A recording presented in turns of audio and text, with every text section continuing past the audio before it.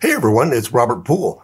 On the last episode, we talked about some strategies to maximize the effectiveness of your follow-up. Today, we're going to talk about a topic that almost all entrepreneurs struggle with. Let's get started.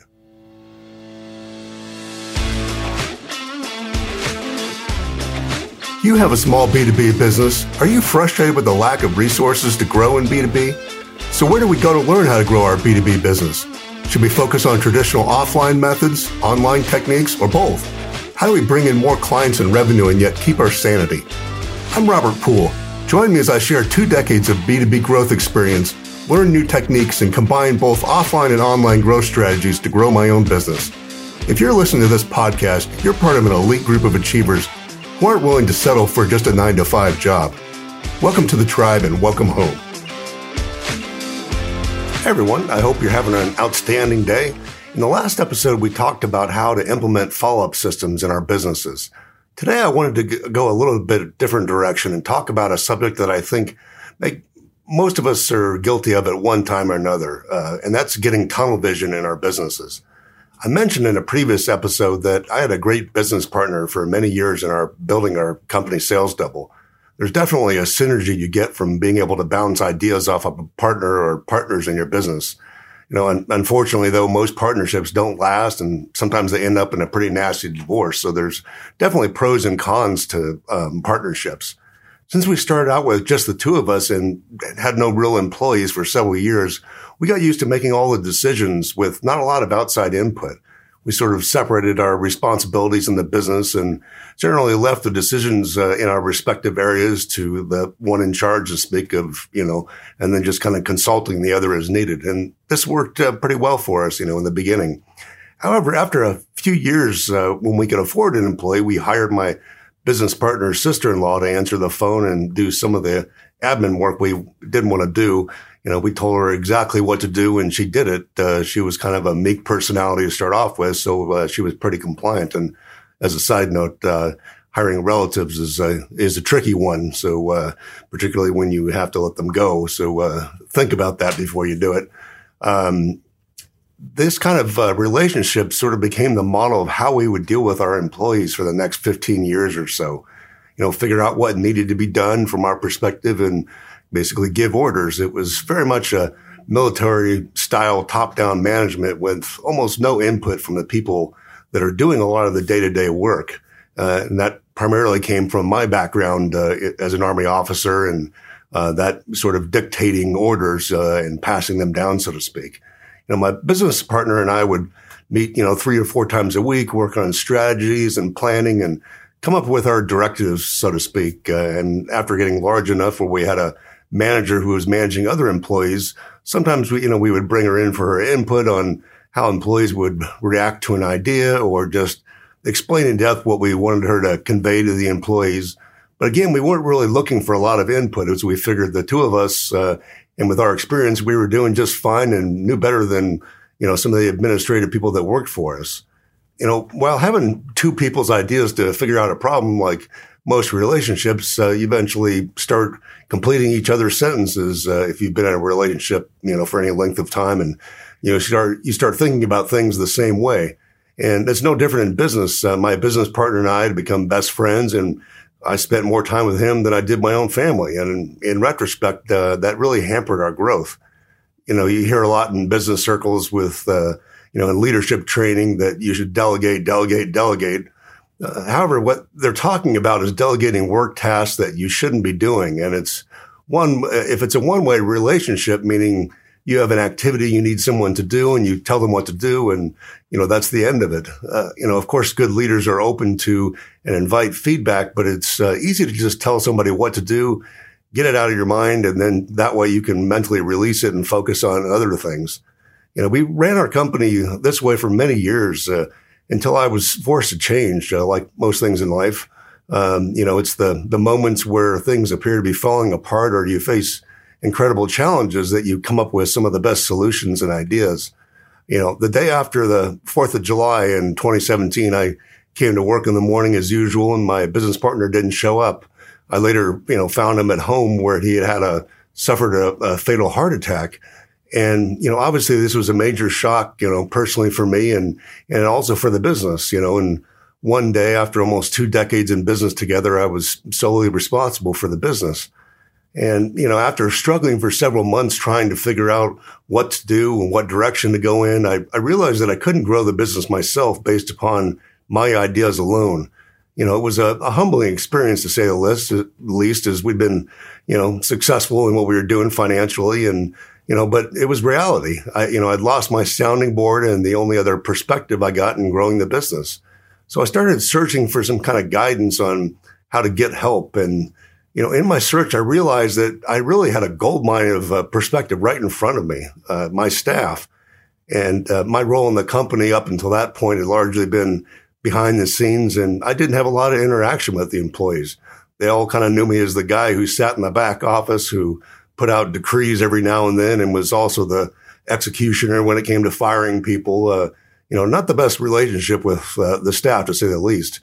And for those of you who already take advantage of the feedback and wisdom of your team, kudos to you.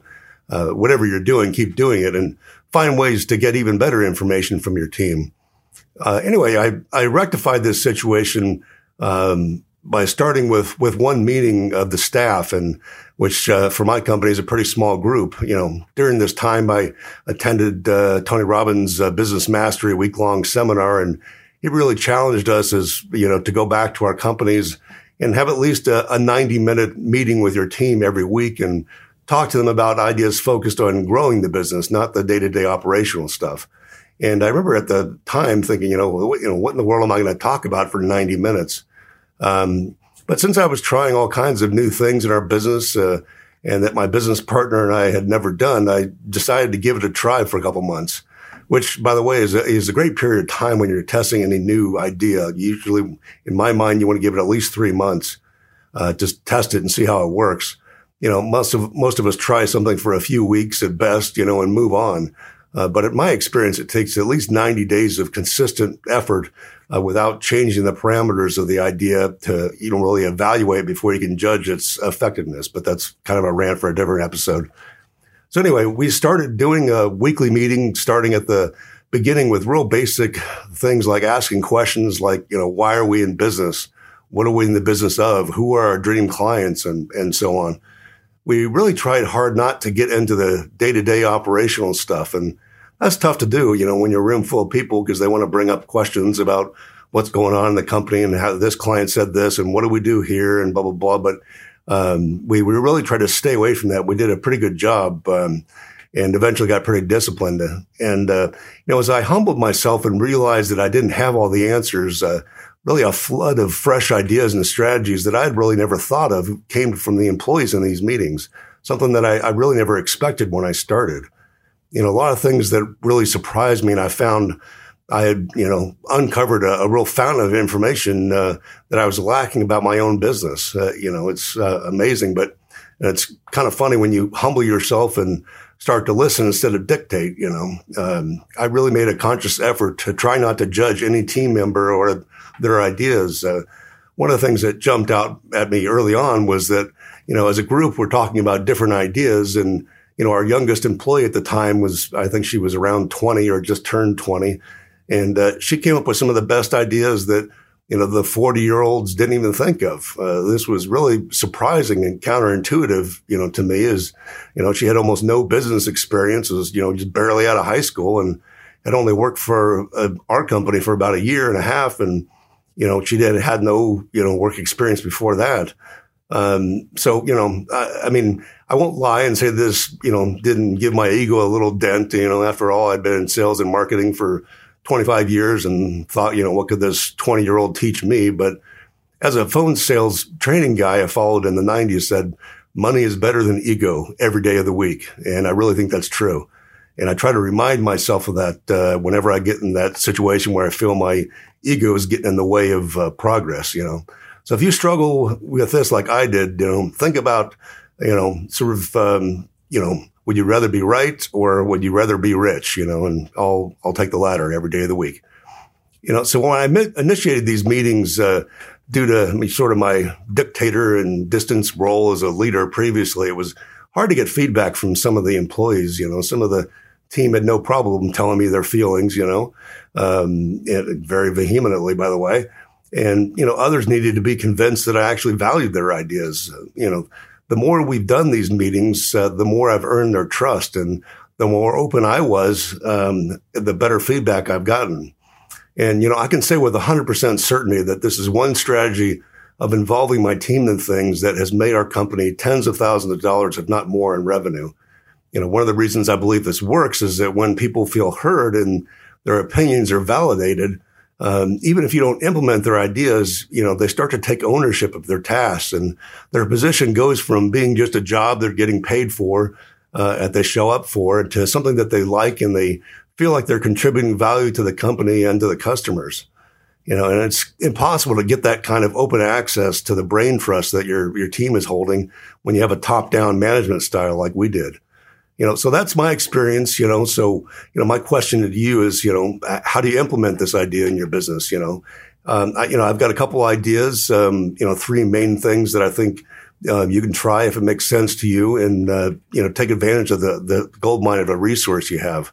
The first one, to do with the meetings, hold at least one weekly meeting of 60 to 90 minutes where the agenda is growing the business and not day-to-day operations. Don't let your team or you start going off on tangents about how to deal with specific things, how to change policies and, that sort of thing.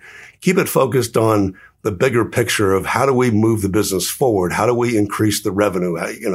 Those types of things. How do we serve our clients better? If you have more than 10 or 15 employees and have managers, you can break it up into smaller meetings and, meet once a month with the entire company or something like that.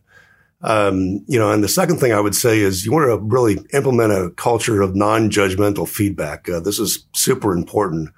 This means that everybody should be comfortable in throwing out their ideas, regardless of how crazy or frankly stupid they might seem to other people. If they feel like they're not going to be judged for a bad idea, they'll throw out ideas that, they may question, but, are not sure themselves. But, it turns out they're actually fantastic ideas. The way you do this in a practical way is to make sure that you validate the person's feelings. You sort of ask questions about why they feel that idea is important, where they're coming from, where they got that idea, without immediately dismissing it, which is, my personality is very quickly decision-making, type of thing. Just here's the information, make a decision quickly and move on. It comes a little bit from my military and West Point background to speed that up. But sometimes you need to consider and think about things. And I think this is one of those situations where you really have to be patient and try not to dismiss things right off the top of your head. And more importantly, in this context, that as long as the employee or the team member feels heard, they won't feel judged, and they'll be open to providing more feedback. So, how do you do this on a practical level? If you're at a meeting and someone, sticks their neck out by speaking in front of the group, I listen to their ideas and I get further feedback from other employees while making sure to defend the person if anyone starts, shooting down the idea too aggressively, oh, that'll never work or whatever, And, and I always wrap up the topic by going back to the person and saying, so like Mary said, I think she has a worthy idea to consider. Let's put, X topic on the list as a possible solution, type of thing. So you kind of end it on a positive note. If you do that, you're always making the person feel valued, and it encourages them to speak up again. And to take this a little bit further on a one-to-one level, the same culture of non-judgmental feedback should be implemented. If it's just you, your employees should know that, you want them to come to you with their ideas and that you value their opinion. Doesn't mean you have to implement them. But again, if they feel heard, they will go above and beyond for the company. If you have managers in place, make sure they're using the same approach. It's pretty common, when valuing a company from an outsider's investors or, if somebody was considering buying your company type of thing, that the customer list is your most important asset, and you'll hear that over and over again. And, generally even more than the physical assets of a company. And, and I can understand that. And, that may be true from an outsider's valuation perspective. But for you as a business owner, in my opinion, your employees are the most valuable asset you have in your company. Well, it's true that everyone is replaceable, including you as the owner. I think about it like, what would happen if all my employees quit at once today?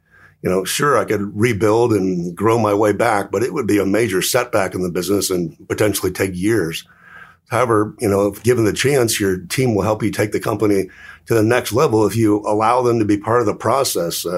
And I just don't think you'll be sorry for doing this. If you're already doing some of these things, great. And I would encourage you to continue what you're doing, tweak it even further. And this is really, a virtual gold mine as far as I'm concerned for you as a business owner. I've chosen to keep these podcasts fairly short, like 8 to 12 minutes, just because I personally start losing interest when it gets longer than that. And I really have more than 10 or 15 minutes in the car, which is where I listen to most podcasts. And so that being said, I'm going to split this topic into two parts. There's another way that's critical, in my opinion, to getting good advice that'll grow your business. So I hope you got something out of this episode. In part 2, we're going to talk more about this second strategy in growing your business. Thanks for listening, and I'll talk to you on the next episode. Have an awesome day. Thanks for listening today. I hope you learned something you can implement right away. I know your time is valuable, and it's an honor to serve you.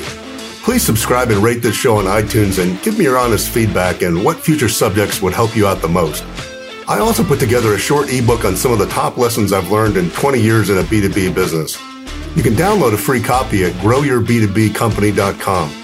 That's growyourb2bcompany.com.